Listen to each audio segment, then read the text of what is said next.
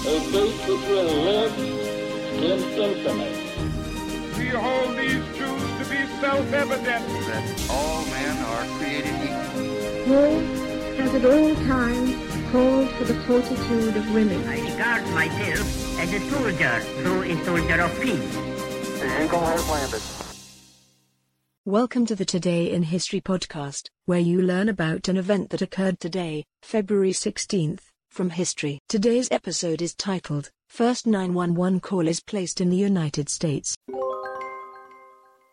February 16, 1968 sees the first official and quote, 911 and quote, call placed in the United States.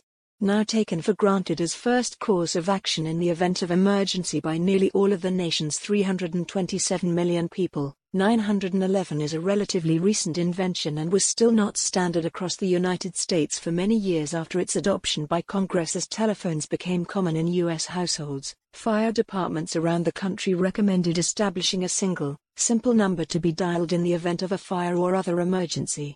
A similar system had been implemented in the United Kingdom decades earlier, in 1936, when the code 999 was chosen for emergency telegraph and phone communications.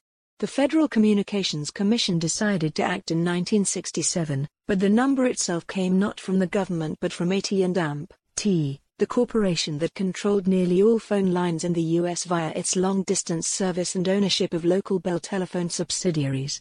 At the time, AT&T was considered a natural monopoly, a monopoly allowed to exist because high infrastructure costs and barriers to entry prevented challenges from emerging.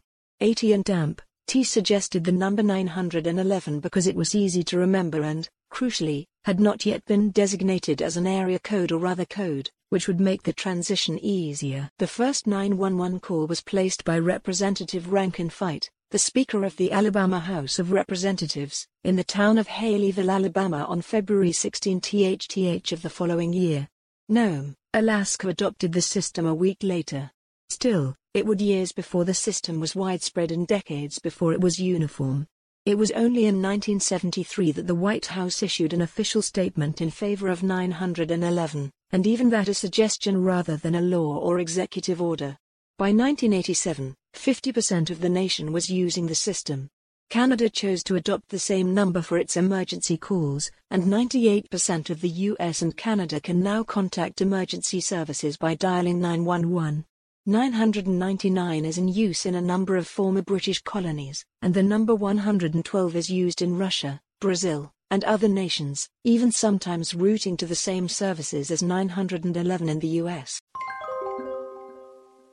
Today's historic event is provided by History.com. You can find a link to the article in the show notes. Help support the podcast by rating us on your favorite podcatcher, or support it on Patreon by visiting patreon.com/autopod. Thanks, and tune in tomorrow for an all-new episode of Today in History.